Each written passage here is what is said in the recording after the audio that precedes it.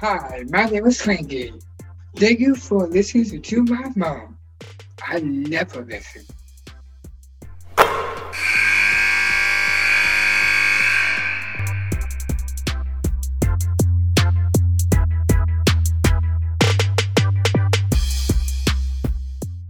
One-on-one in the Valley with Debbie Antonelli, and I'm so pleased to be joined today by the head coach of UIC in her first year as head coach, Ashleen Bracey. Ashleen, thank you so much for being with us, and we're so glad you could join us. Absolutely. Thank you for having me. So 8-1, not bad for a first-year head coach, sliding over those 18 inches that everybody talks about. Tell me what that's been like with this team so far early on. Just an amazing experience overall. I feel just so blessed that at the buy-in that I'm getting. Taking over a program where last year they went 2-25, I believe. I didn't necessarily expect to, I guess, get the hearts of these kids so quickly. But they are so hungry for change, and I think that's been the biggest difference. They're willing to do whatever. They're bought in, and they're doing it for each other. There's no agendas on this team, and it's a fun situation to be around right now. You said something that's really key right now is heart. It's hard to measure heart. There's all kinds of recruiting services out there, and there's a lot of ways that kids are evaluated. But when you're talking about the character of how somebody works and their determination, how did you get their hearts?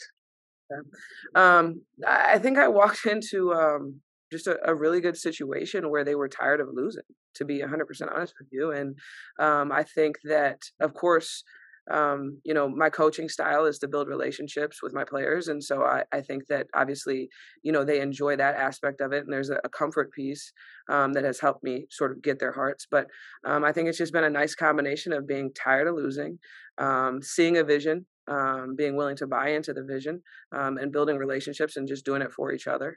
And it's sort of coming together for us right now. So when you look at your numbers right now at 8-1 as your record, you've built some pretty good offensive and defensive habits. You're holding teams less than 55%. You're shooting better than 45. You're not getting teams on the free throw line. It just looks like it is the early stages of what you have to build on. How do you get them to? How do you teach those offensive and defensive habits so that they stay consistent in keeping up with what you want to do? Yeah. So first off, we started very, very simple, and I plan to keep it simple because obviously with me being first year, having 3 transfers, and then, just not having a ton of time to build a system, simplicity, I think, goes a long way. And we hit on those offensive schemes and strategies every single day. So it's starting to become ingrained in their minds. And then now I feel like at this point, it's just cleaning up timing.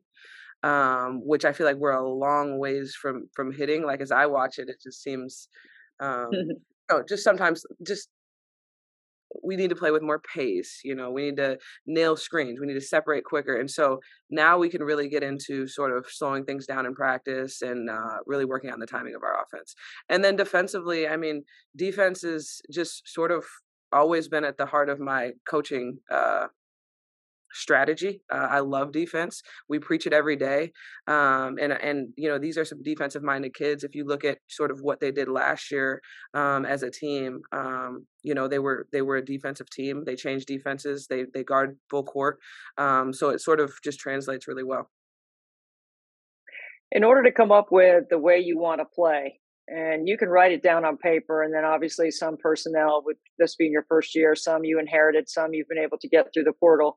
Who are some of your influences in how you want to play the game? Yeah, that's a good question. So, my entire assistant coaching and playing career has pretty much been under one coaching tree, which is Robin Pinchton. And I worked for Randy Norton, who also worked for Robin Pinchton. And I would say they're the 2 biggest. I will say, they're very motion style coaches. I will say I did not feel that I had the personnel to come in here right away and run motion. And so, what we're doing, we run around a lot of point offense. And I feel that it has some motion tendencies in it. So it has some freedom for some read and react, but it's a lot more structured. And I decided on that offense just because I felt like it fit our personnel, but also I could kind of control things a little bit more from the bench, if that made sense. So yeah, it makes a lot of sense when you're trying to put in a culture of winning and not having exactly the personnel that you want to have. So this is a question I love to ask coaches because I think you just hit on something that I think is really pivotal in our game, and that is the game science or is the game art? Motion is art, read, react, be able to get to the second level, be able to make plays. But what I hear you saying is you're taking the science and the analytical approach to it this year so that you can get your kids in the best position to succeed and you can be a really good play caller. Is that true? Absolutely. Yeah. I mean, and again, I think, like you just said, I think you get really good when the game becomes art to you, but I think that takes a lot of time. And so, that's something that hopefully as we, continue to grow together, it can become a little bit more art, a little bit less science, make my job easier. But, at this point, yeah, a nice mix of that. And then of course, after you run a set or, a quick hitter or whatever, play breaks down, you need a kid out there that can make a play. And we do have kids on this team that, they play out of things well. And, they're able to make some things happen for us. So how's my rim running Asia Wilson like Jada McLeod looking early on? Because when we were at media day, that was something that I really challenged her to get a double-double. It looks like she's just shy of 10 points and about 7 rebounds to lead you. How's she doing? Yeah. She's doing great in the sense that she's bought in, she's working hard. Do I feel that she's adjusting to our system still? And there's just a lot of thinking going on right now. Yes. Jada is very used to everything being built around her, based on, her previous 2 years. Mm-hmm. And so she's learning how to play with other good talent right now. And she is going through a little bit of an adjustment period, but the attitude is great. Her desire to watch film. And the exciting thing is I do not feel that she's playing at her potential right now. And so when she does get comfortable, I just think that makes us that much better. Yeah, I just remember watching film with her at media day, and the clips that I picked were all about versatility. And I know all about putting players in positions like that. So let me go back to Robin Pingeton because we both have a strong affinity for Robin and who she is as a person and how she teaches and who she is really and how she goes about putting things together. When you think about Robin and the time you spent playing for at Illinois State and then, working with her at Missouri, what are 2 or 3 things that are non-negotiables that you have taken from Robin that you are employing with your own team?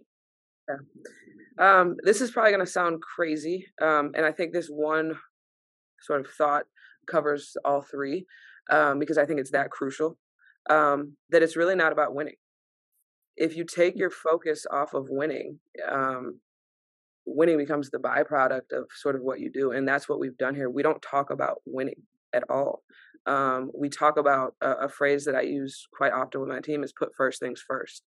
And so we really focus on just how we go about our day-to-day business, becoming champions off the court, being, champions in the classroom, how we communicate with each other, how we present ourselves, how we respond to mistakes, how we celebrate each other. That's our focus. And that has been what Robin has instilled in me since I was a player.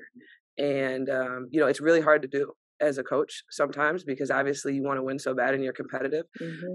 But I think if you put that sort of, not on the back burner, but if you focus on first things and the things that I talked about, I think that winning becomes your byproduct. And I think that, either way you have an opportunity to be successful. For Robin, it's always been about impacting lives. It's always been about, who her kids are when they leave her program. And so that's something that, I had amazing opportunity to play for her and for her to impact my life and her to be a huge reason why I'm sitting in this seat. And so I take the same approach with my kids, and, it's about developing them into, successful young women that can go out and do whatever they want to do in this world and be successful and be good people. It sounds so Robin Pingeton like. It's almost like when Kelly Harper speaks now, I swear I hear Pat Summitt. So that's a really nice compliment, Coach Bracey. That's pretty cool. So all right, now let's get down to a couple of brass tacks about the Missouri Valley, because this is going to be your first go around in the league, and the league's not easy. And the coaches in the league are really tremendous. As a player, you had great success. You're familiar with the league. It's not like going into any of these gyms are going to be new for you, but some of the styles of play, how far in advance? Because I'm sure you didn't have full control of your non-conference schedule since you got in. And athletic director Michael Lippitz, when he hired you, probably had some games already scheduled, or some games were already in. So when you're looking at the Missouri Valley and you're trying to, not think about how large a task it is, but remembering that this group of kids only won 2 games last year, where do you put your focus early on in the early part of the Valley schedule?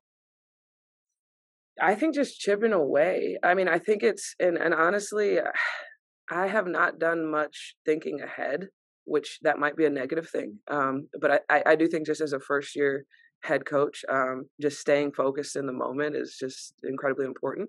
But my goal with these kids is just to get 1% better every day. And I put a lot of pressure on myself, after a game, after a practice, to go and figure out how I get them 1% better that next day, and to make sure our practice plans are on point and that we're hitting all the things that we need to hit or that we may see. Our non-conference schedule, I feel like, has really prepared us for the Valley. We've played a lot of different styles of play.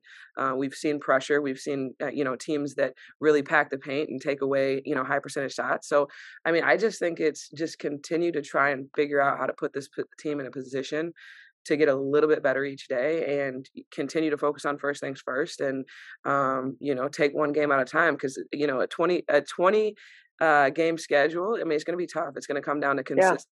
And, keeping our kids fresh, both physically and mentally. And so I just think I have to take the day by day approach. When people watch your teams play, what do you want them to see? I want them to see a team that plays for 40 minutes. And to be honest, I think that's what I'm most proud of. And I think that's why we do stand at 8-1. It has not, it rarely has been pretty, if you go back and watch us. But we just have developed this mentality, this next play mentality, this stick together. If you pay attention to sort of our huddles and how we come together at dead balls, timeout situations, it's very tight knit. It's very solution oriented. We just don't hang our hat on mistakes. We play the game hard. We play it gritty. We defend, and we try and get high percentage shots. Our post play has been great for us. So it's those things. It's playing together. I mean, I want you to be able to watch our team and see a team that's tight knit. Mm-hmm. And the last thing is, there's a lot of parity in the game, right? I mean, I am all over the country watching teams on the men and the women's side. And what it comes down to is situations, end of game, execution. How much time are you spending? Because I'm going to tell you right now, you're probably going to be in a lot of tight games in the Valley. How much time are you spending on situations and the detail that comes at the end of the game, so your kids know whether you do or don't want to call timeout to advance the ball? When you're up 3, are you going to foul? Are you going for 2-for-1 situations in certain, end of game situations? Like all the stuff that comes down to how much do you practice that? We practice it quite a bit, and we've been practicing it since, day one of practice. As you said, I mean, if you can get your team to hang around, if you have them on the same page, end of game, you got a shot. And so I think that, and especially with the ability to advance the ball, I just think that's incredibly important. And we spend a lot of time on that, both in practice, shoot-arounds. We watch film on it. I think that's huge, and it's going to be huge, as you said, in Valley play. Well, I'm excited about watching your team. I know you're getting excited for the holidays with your group. It's going to be a happy Christmas if you can keep winning, because you won 5 in a row. So It's exciting to watch what you've been able to do, Ashleen. I'm really happy for you, and I'm glad that Michael Lippett's made a great choice as the athletic director at UIC in selecting you. We wish you well. Thank you so much, Debbie. I appreciate it.